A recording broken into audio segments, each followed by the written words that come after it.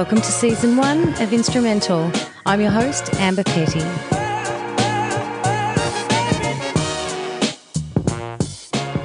What was the first instance when you thought, gee, there really is something here, something in me vocally? I just remember somebody commenting, you can sing. And I thought, oh, can I? So I think that's where these things start, you know, any sort of comment passion that you have. It was just like, because I grew up at church, in church, and there was a lot of group singing going along. And somebody heard me when I was singing in the group at like church or something.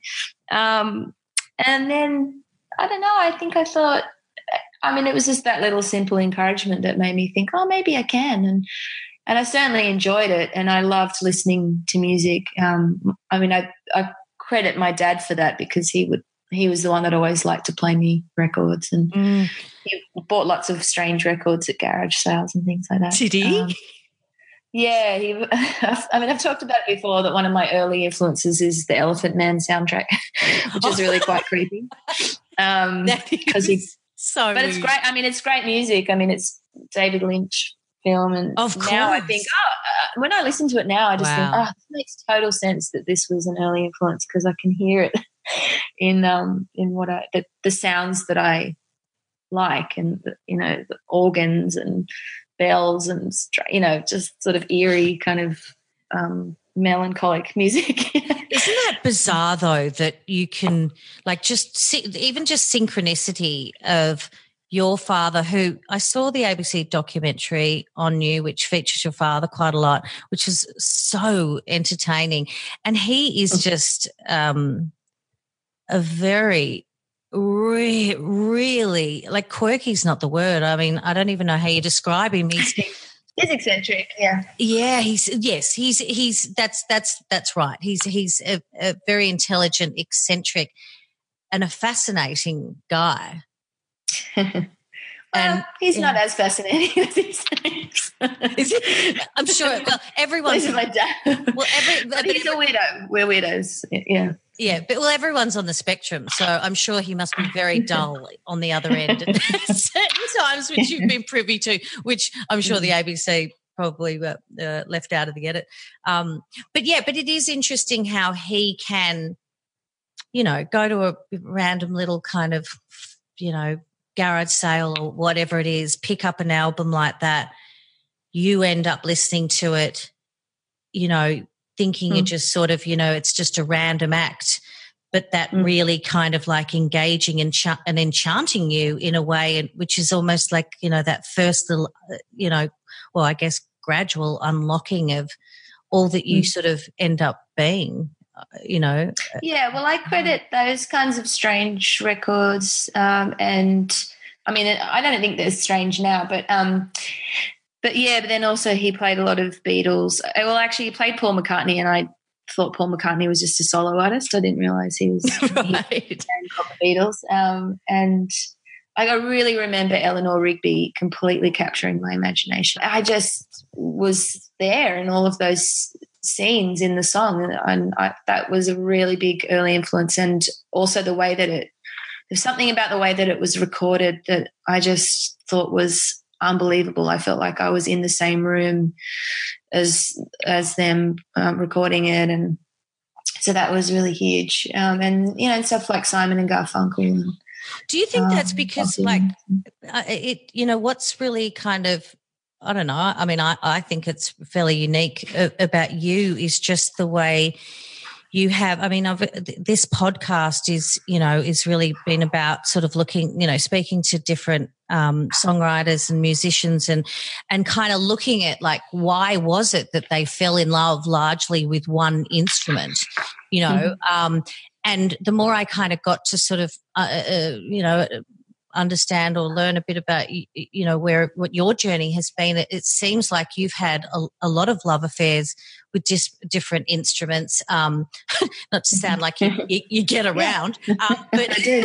you do get around when it comes to music. But I think there's obviously something, you know, part of your gift and is that maybe like the Eleanor Rigby's and the Simon and Garfunkel's is that, I mean, a lot of us just sort of listen to those music and just feel moved, and we know it's brilliant and we know it's big, but there's maybe something about you that can just detect all of those different music parts and what is going on in the studio, even maybe before you even had sat in one in that sort of setup yourself. Yeah, I don't know. I mean, I think that there's some truth to that. I think that there is a level in which I think music felt innate to me, and like it kind of came alive for me. But then, yeah, I mean, recently I've been producing a record for a Sydney musician, and he, in the process of working with him, I've just realised how much over the last 10 or 15 years of being in studios, how much I've learned, and I was really it was exciting to see it through his eyes again. He's making his debut album, and it was such a mystery to me, the process of recording when I made my first album. That's so beautiful. And so it was a really nice reminder of that. And so, yeah, I think that in part there is an innateness about this, about music for me. But then I think that obviously, there's, experience and all of that. But yeah, I do feel like it kind of found me rather than me finding it. So it just kind of seeped in there somehow, and then next thing you know, it's like, here you are. That's so right. Yeah, someone wants to talk to you about it that you've never met in your life, and you're in one state and I'm in another. You're talking to strangers about it. Who is this? Who's this special guy to have someone as special as you want to sort of guide him and work with him? Who is he? Yeah, I've been working with this guy called Jack Colwell, and he's been around for a while, but he's never made he's never made a full album. He's made a few EPs and stuff.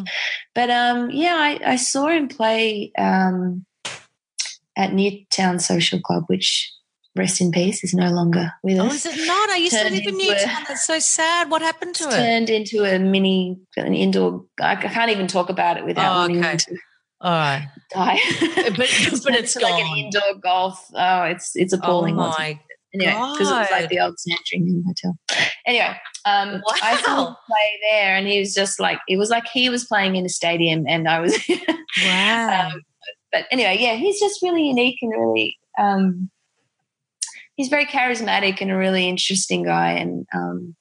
Did he know you were there that night? Like, how did you, like, what happened? Did you know him personally? Like, did you go there? Yeah, we've got a lot of common friends. Yeah. Okay. So I've known of him for a while, but yeah, we just become friends over the last couple of years, and then we started just kind of meeting up and talking about music, and then it just kind of naturally developed into me working on his album. And I think, I really, really believe in him, and I find him really. I don't know why he's not really well known. Like I think he's really amazing. So so it was a real pleasure to work with him, and a really it was a real learning experience for me to work on someone else's music, because I've never produced anyone else's music before. So it was really exciting. Yeah, like what did you learn about yourself? Because you've got such a in that ABC documentary, which was about sort of the whole production of Depth of Field. That was so weird, because when you walked into, where was it? Was it the Campbelltown Arts Centre? Centre, that's right. And you first walked into that space, and you'd been obviously talking about the fact that you're going to be there for several weeks or whatever, and that was where you were going to create the album. And you didn't have. I don't think from memory you had made much of a start. Like, it was literally all going to supposedly happen, which it did, in there. But I'm thinking. No, I didn't go there thinking I was going to make an album. No, I just went there wanting to write, and it ended up becoming an album. Oh, okay, right. But it was quite fascinating because I was suddenly I'm looking around that space, and this is no disrespect because it was a performing, it's a theatre kind of thing, isn't it? Where there's a stage and there's seats and whatever, but with the lights on and without it being a show, there's no atmosphere there. And the way you just sort of built that atmosphere inside that art centre it was quite mind blowing. But you have a very interesting, and I've seen artists work before with their bands, and, it's obviously a different sort of dynamic depending on, I guess, who you are as sort of the lead director. But, as much as you've kind of really got this sort of internal thing going on, you're super beautiful and sweet and adored by your band members, which is really lovely to sort of see that kind of chemistry and dynamic, and you have a lot of respect for them. It's not all about you. But what did you learn anything new about you as a person, or even just creatively, about actually having to be the guider of another artist as you said, at an earlier part in his career that you remember, that discovery, that early discovery? Well, I think I felt quite reassured that I think I know I guess I felt like I really knew what we should do. Like I felt very clear about what we should do. But then at times I was kind of scaring myself about how much I thought that I knew what we needed to do. But you've got to really just put that aside out of your head. In terms of you knew more or you knew less once you were there? Sorry, do you mean working with Jack, or do you mean? Yeah, no, I mean, working. Yeah, sorry, I probably confused you. I mean working with Jack, because I'd sort of got a sense of like how you work with yourself when it's your project, but then you're working with this new person that you obviously have. Yeah, like what did you learn about sort of that process about yourself, I guess? Well, I think I really like supporting what someone else does. I'm not I don't but I guess, as I was just saying, I just felt very clear about what I think he should do with with his debut album. So I was probably giving a lot of advice that I kind of almost wish somebody had given me, but I don't know whether it overwhelmed him, or if in his mind he was just thinking, oh, for fuck's sake, like stuff. Yeah. But I feel like I did it in a respectful and a really caring way, but I guess I just realized that I've really grown up in terms of my confidence and just feeling really comfortable in a recording studio, because I think I realized how little time he'd spent in a recording studio. Yeah, right. And then realizing, like I guess I have spent a lot of time in a recording studio now. So, but then, I think it was all a big part of my job was just making him feel really feeling really comfortable and supported, and just encouraging him and just helping him to quiet any sort of voices going on inside his head that were doubting what he could do. And which is potentially, I'm sure every artist has that experience, but I guess also when you have got someone that you're lucky enough to have the kind of knowledge and talent that you've got to be there believing in you, Jesus, that could easily amplify your self-doubt by 3, because, any insecurities of, I don't want to waste her time, or I don't want her to go away from this thinking, oh, shit, I've backed the wrong horse, or all of that sort of stuff could be potentially quite intense, couldn't it? I guess, but I haven't really thought about it like that, because I just, I just didn't want to wreck his album, basically. So I don't know what he thought, but I just didn't want to wreck his thing, So I was just trying to do something delicately, because you don't want to remove what's really special and interesting about somebody and kind of smooth over those edges or whatever. Like I really wanted to make sure that I captured him as he is, and not to be trying to sort of like polish something, or and that's where I think you probably just have to work with people that that you really believe in, and I really believe in him. So it's not like I was just trying to find a way to preserve all of the great things about what he does, rather than trying to change somebody. Yeah, I look forward to hearing his music. Definitely. Yeah. I'll keep an eye out for him. Funnily enough, when I was just making notes, because we were obviously going to catch up a few weeks ago, and then I was actually making some notes of what I wanted to talk to you about. And obviously with respect to this series, just sort of at the core of a lot of these conversations are really the sort of love affairs with instruments. And because I really wanted to talk to someone about piano, because it's such a beautiful instrument. And, a lot of people, I think, kind of think, oh, God, it's the sort of type of instrument that surely you'd have to start sort of piano lessons when you're young, and it seems like this sort of very out of reach kind of instrument.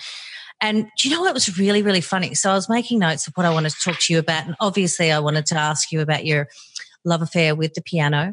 And as I'm sitting at the hairdresser and I've got like a head full of foils and I'm got my computer in front of me, and I had been sort of like, as I was sort of thinking about things, I'd been sort of glancing out the window, and there's a golf course across the road, and it's a nice little sort of peaceful nature site. Just as I got to writing the question about, piano, I looked out the window and suddenly the golf club had gone, and there was this massive truck completely blocking the entire window. And it was a piano removalist truck. And I thought, what? It's like sometimes I'm looking for these signs that sort of for the universe saying, yes, something's right. No, something's not right. And then I just thought it was almost like this universal sort of black comedy going, yes, do ask her about the piano. Okay, well, why is this a removalist truck? You know what I mean? It was quite funny. So how did sort of the relationship with piano kind of start? Like where and how? And yeah. Well, I first started playing guitar actually. And then, actually I did a performing arts course after I finished high school, and I just did it for a year, and but they had a piano in this little room and you could go there at lunchtime and play and stuff. So I kind of started dabbling with it then, I guess, and started writing a few little songs and stuff. But then actually I didn't play piano at all for a long time after that, because for my first two records, they're mostly kind of guitar driven albums, I suppose. And yeah, I didn't really play at all. And I co-wrote a lot with a friend of mine, and then who actually ended up being my partner. And so I kind of got back in touch with the piano after he and I parted ways, both musically and personally, and started writing my third album, which is As Day Follows Night. And I just had this old piano that a friend of mine had kind of dumped at my manager's office. Or just sort of like was on like extended loan, but I think it's still there. It's been there for like 10 years or something. Yeah. And then because I was kind of pretty lonely and self-doubting at the time, I decided that I was going to write the whole album there at the office. Really? And as like a bit of a funny kind of experiment to see how much I would write. And so I would walk there every day, which took about 45 minutes, and then I would sit down at this old out-of-tune piano. And, and I wrote a lot of As Day Follows Night there, and then I ended up working on the music for Hamlet in Sydney with Bell Shakespeare. And then I ended up being in the production, and then they had these really beautiful Steinway grand pianos backstage. Wow. And so then I wrote the rest of the album kind of backstage. Did you? At Hamlet. Well, one time I missed my cue to go on stage, actually. So caught up in your own little creative Well, they have these beautiful pianos back there. It's at the Sydney Opera House. Wow.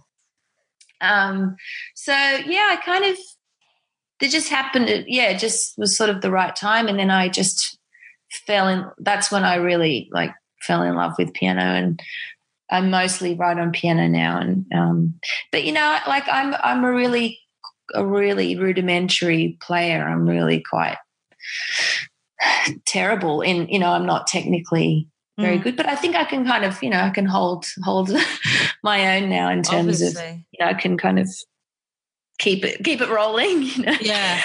But I've certainly got a lot to learn. But there's just something so instantaneous about the piano. I remember my mum actually when I was a kid,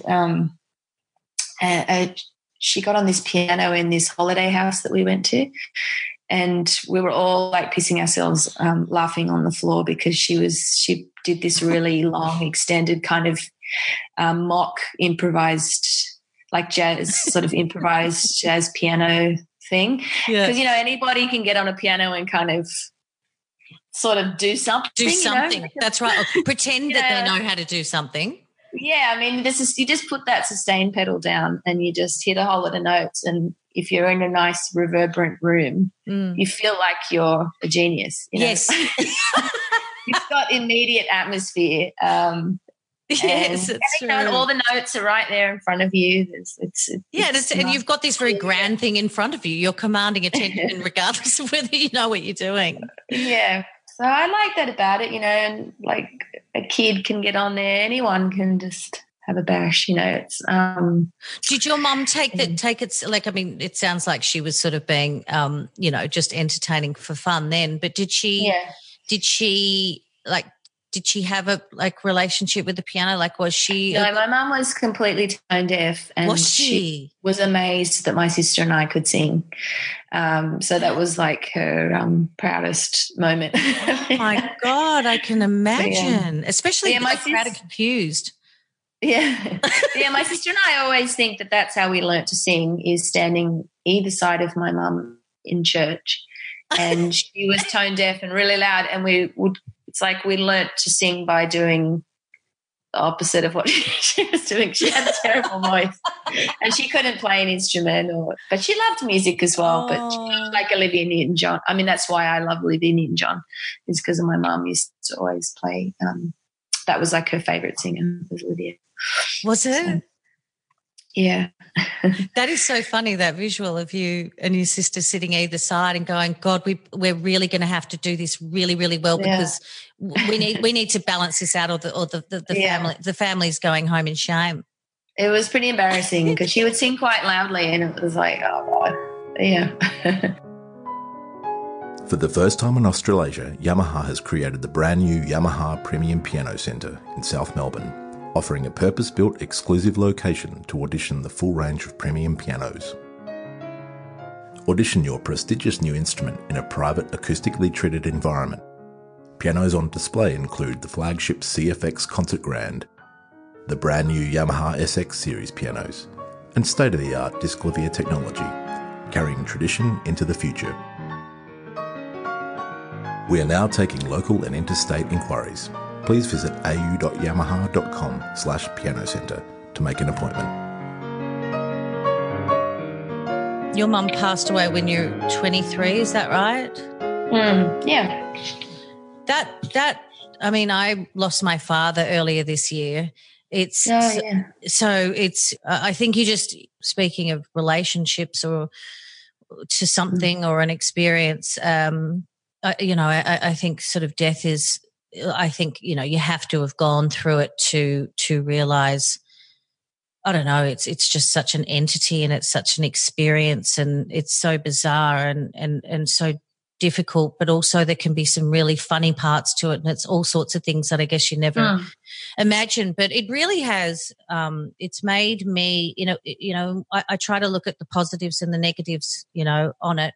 And there are lots of positives, as bizarre as that might sound to some people. And, I think one of the positives for me that's come out of it is I feel like I have a much stronger connection to other humans, because I look at a lot of them now and I go, well, when did you have to grieve, and who was that person, and do you miss them, and how did you cope, and did you become braver? Did you learn to love yourself more because you got through it? Like, it's such a myriad of like incredible emotions, and I guess when it was, it's obviously in the ABC documentary again that, that she died when you were 23. I'm like, wow. And it just, that time, I mean, and of course I have no idea, and I certainly don't want to sound like I do know more about that a big time for you, but God, you were such an incredibly, you're 23 anyway. I mean, anyone that's sort of 23, it's a really tough time because you're kind of suddenly out of the gates, and you think, oh God, the world's my oyster, and you suddenly go, but it's really tough, and I don't know where I'm going, and I don't know who I am, and then you lose a parent in the mix.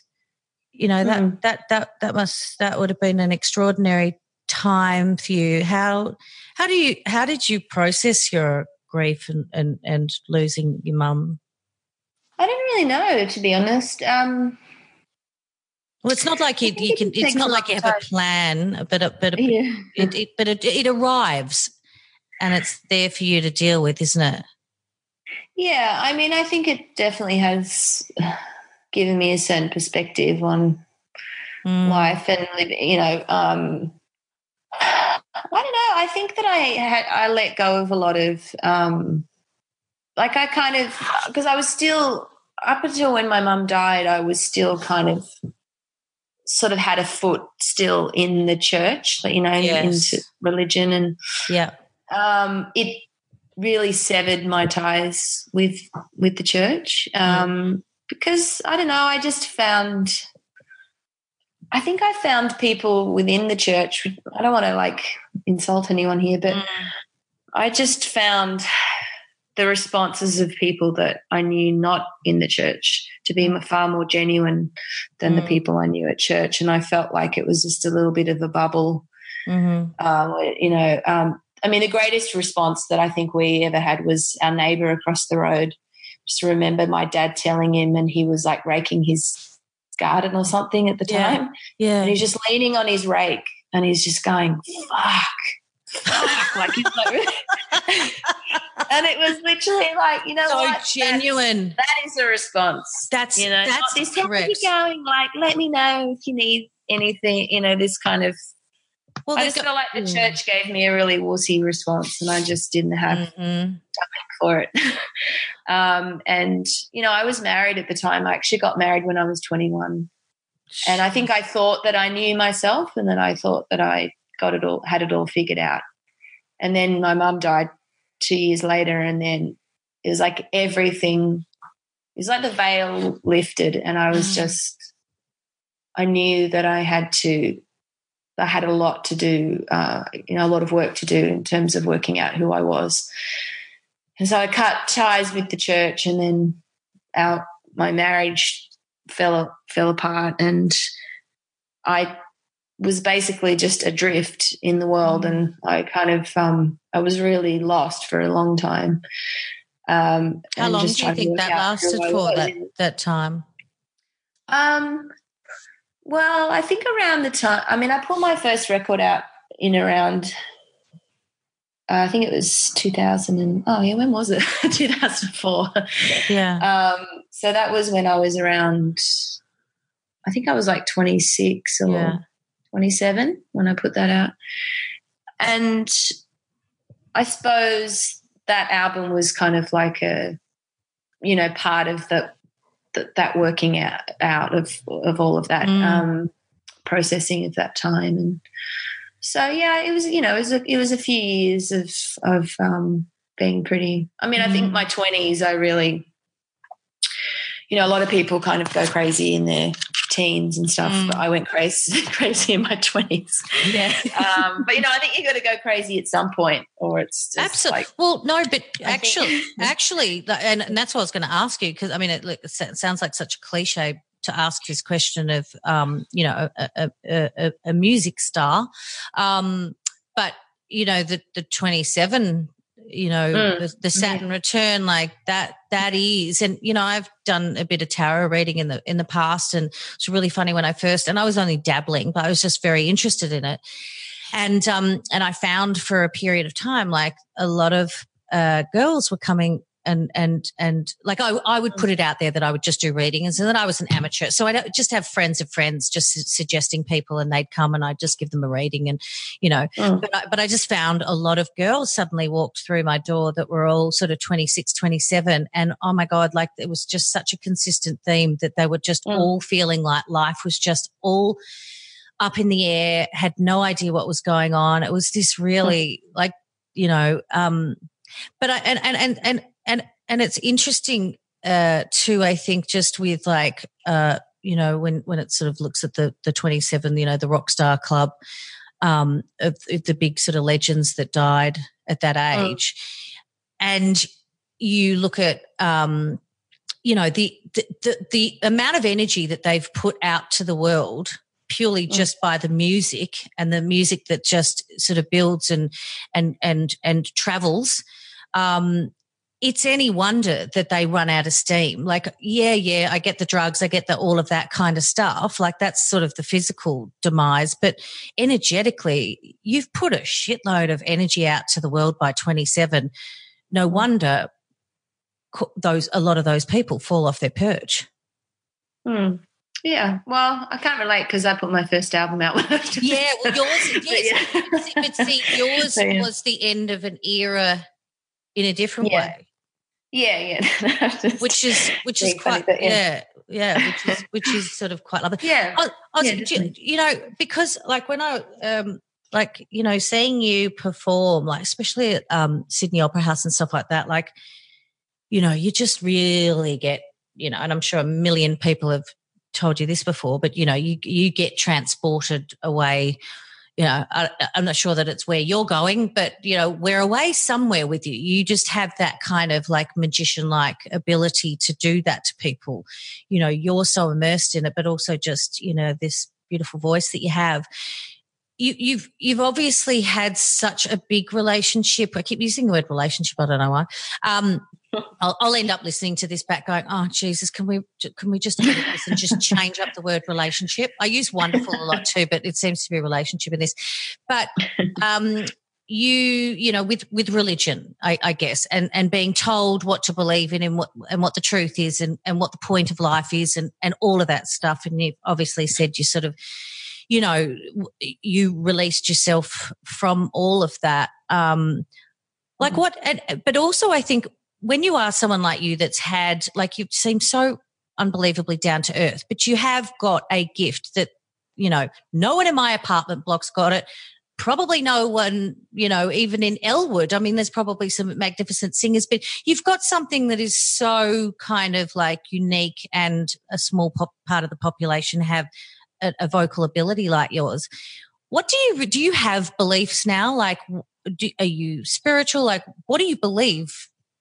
What do you think? What do you think is out there, or what we're part of? I don't know. I mean, I think that it's been very important to me not to think about what's beyond here, because I thought about that kind of all my childhood, and I think it was really detrimental to my life, because I was just always thinking about where are we going, like after life, and I think it really robs somebody of being able to enjoy the here and now. So I'm just kind of like, that's sort of feels like my religion now, is just to kind of keep reminding myself to always just be here, and because I always tend to, in something internally in me always wants to rob myself of enjoying the day-to-day, or it's like, oh, you're not meant to enjoy it too much or something, and that's always like causes a lot of pain within me, because it's like, what is wrong with you, because that's what it is all about. It's about enjoying each other and delighting in those simple things, and so I don't know, that's kind of become my religion. Anytime anyone wants to talk to me about religion, I'm just like, I just want to tell them to Just say, I'm done. go away. I don't know. I've done my quota. I don't know. Yeah. But I mean, I think that there are so many I mean, in a lot of ways, I do think I believe in God because I think that there is probably something greater, but I don't think it's for us to focus on. Know now. Yeah. Yeah, we don't need to know now, I don't think. Anyway, I think right now we're to be grateful and to enjoy life. But, I do think that there probably is a God, but I don't really know. I don't think it's the God that I grew up or the type of God that I grew up sort of hearing about or, but it did kill, like, I just think, when you brought up with hearing all of these stories and from the Bible and being told how you should feel about, sexuality or about marriage or, you at 10 years old, you think that you kind of know everything somehow and you had absolutely no life experience. You just tell these people talking to you about what you should think of, what God thinks of all of these life experiences that you don't actually even understand. Yeah. So it's kind of absurd. I'd probably, be wanting to encourage my son to go a little bit wild and to, the religion to be, nature or, Yes. Yeah, that's getting that close to animals and people. Totally. Like let nature be a church because I mean, that's really beautiful. Well, he sounds like he's going to be a wild child, but he already is. How old is he now? He's only 3. Oh, he's still a little baby. But 3, they're kind of a bit insane. So. Oh my God, they're totally insane. They're hilarious. Like they're sort of crazy little comedians that you can't work out whether they're taking the piss out of you or they're taking the piss. They're a dictator. They are. Do you confusing a comedian and a dictator? It's like I don't know. I don't know who I'm dealing with half the time. That's right. On any given second. It's like, are we having fun here? No, are you telling me off? Yeah. Like, what's happening? Are we about to turn? Do you read books and sing to him at night? Yes. Yes, I do. do you crank up the singing, or do you just go, you know what, kid, let's just keep this basic like other mothers? No, I'm really, really annoying. I'm pretty.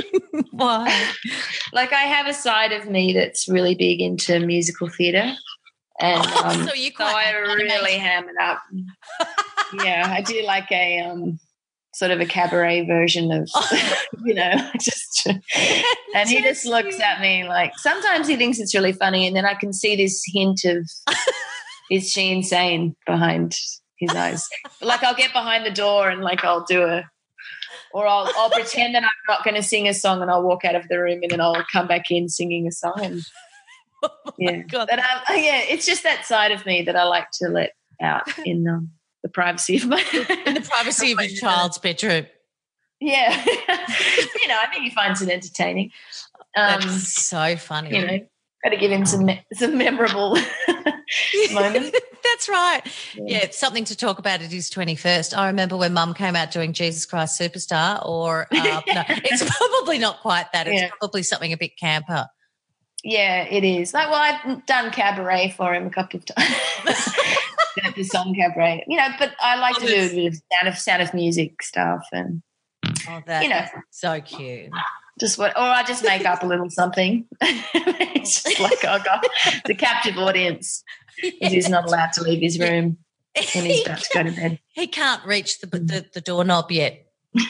Poor child. He can actually, but he chooses to humour you and wait.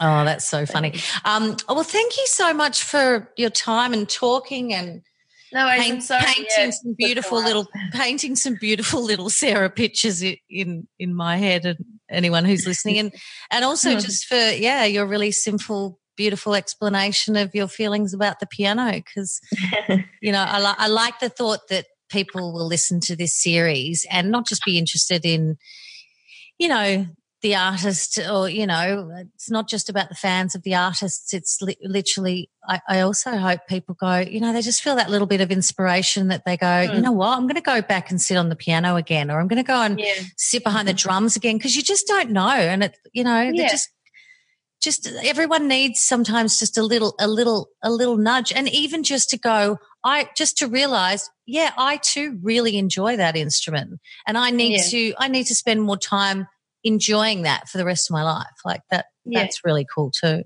Well, if anyone listening wants to see further proof of my love of the piano, then they should, some little homework after listening to this is to go watch my video clip for Planet New Year, and which is a rather ridiculous video, but you will see the extent of my love for the piano as an instrument. Oh, that's so cool. Oh, I love that. Well, I'm going to go and do that. I'm going to do that right now. It's one of the most ridiculous things you're ever going to see. Yes. It's, I don't want to give anything too much away. So no spoiler alerts. I think it'll give you a laugh. I was going to say, I think after painting the picture of the cabaret and your poor child sitting on the bed going, all right, Mum, I get it. I think I know that there will be some tongue in cheek there. Thank you so much, and good luck with everything. I can't wait to you know, hear whatever or see whatever you're doing next, because it's just a lovely magical joy. Thank you. That's really nice of you. Yeah. Take care of yourself too, Sarah. Thank you. Bye. Bye.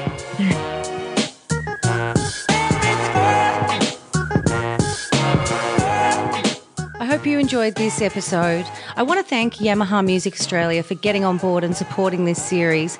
Please visit au.yamaha.com/podcast to find out more about new products and promotions. And if you'd like to help us spread the musical love, it would be great if you could subscribe to our series via iTunes and leave us a review if you feel inclined. To hear more podcasts from me, you can head to amberpetty.com.au.